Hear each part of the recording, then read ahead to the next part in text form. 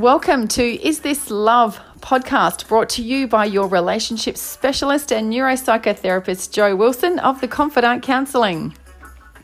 Great relationships make us healthier, happier, and can even extend your life.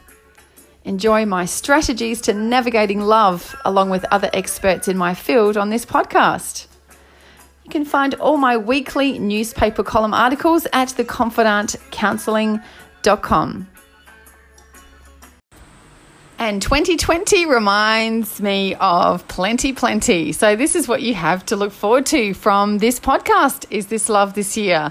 And it's aimed to keep you joyously connected right throughout the year. So aside from kicking off this week's Inspiring Power Couple, I just wanted to let you know there's going to be such an abundance of helpful, research-based techniques, sometimes crazy, sometimes saucy ideas for you to relish in your relationships.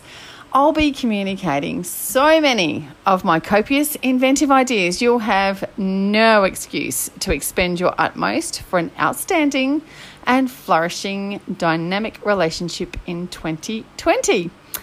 I'm also going to be releasing my first book. So I've produced a few workbooks, an app and a podcast along the way, but I'm a little bit excited to be releasing my first real book and some courses on my website this year. So let's get to it. So this next featured couple in my Inspiring Trailblazing series is Amanda and Mark Yates.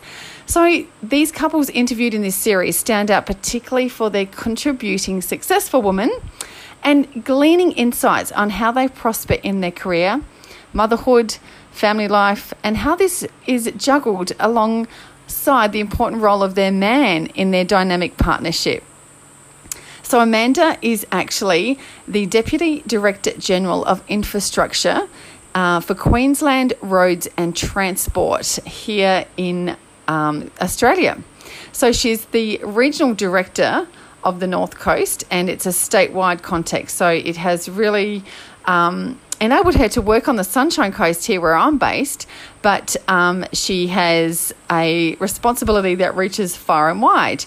So her husband, Mark, is actually a teacher, and he's also starting up a new role this year, which is exciting, in a new school, and he's in the senior school.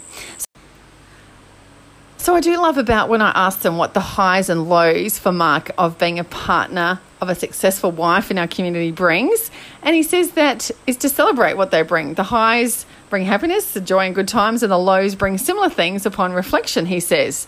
They bring evidence of the love through empathy as their fight tightens and digs deep to get through those situations. So the big message there is to share it with others, and that's what this sense of a beautiful connection brings in a relationship. So I also asked them how on earth do they make it work as a team at home and in their careers in the business and teaching world. So they have two daughters, two teenagers, and it seems like sometimes it's a very well choreographed operation and everything goes to plan. And they got real and told me that they also run on complete chaos. It sounds like also they have enjoyed the gift of parents who live next door that can fill those gaps for school drop-offs and pickups, and also some particular helpful strong women in their life who have been home support on the babysitting front. So they've had big sisters / mentors that have also been able to support the girls. So once again, it's such a great message to rely on the community and pull in those people that can really help you through those challenging years when we have children and we just can't do it on ourselves.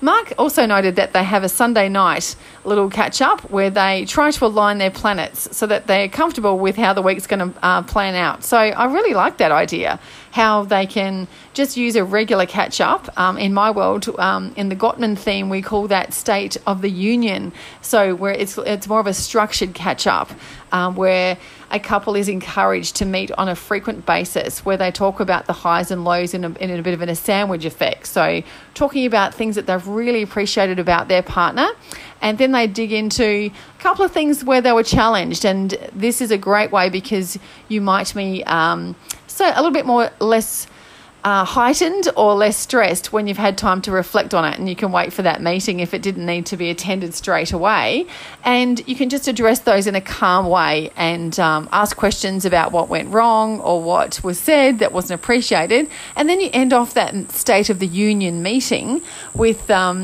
plans for the future. Who's doing what pickup? What holidays are coming up? How can we engineer some downtime together? So strongly encourage couples to do what Amanda and Mark do. I also talked about, do they have a more traditional style of partnership, or do they equally share roles and responsibilities? Sounds like it's a less traditional partnership for them. Mark has been extremely supportive of Amanda's career over the years, and her work can take her away regularly. So Mark is often the primary carer of the girls. It's not unusual to them, as it's not unusual to many couples these days.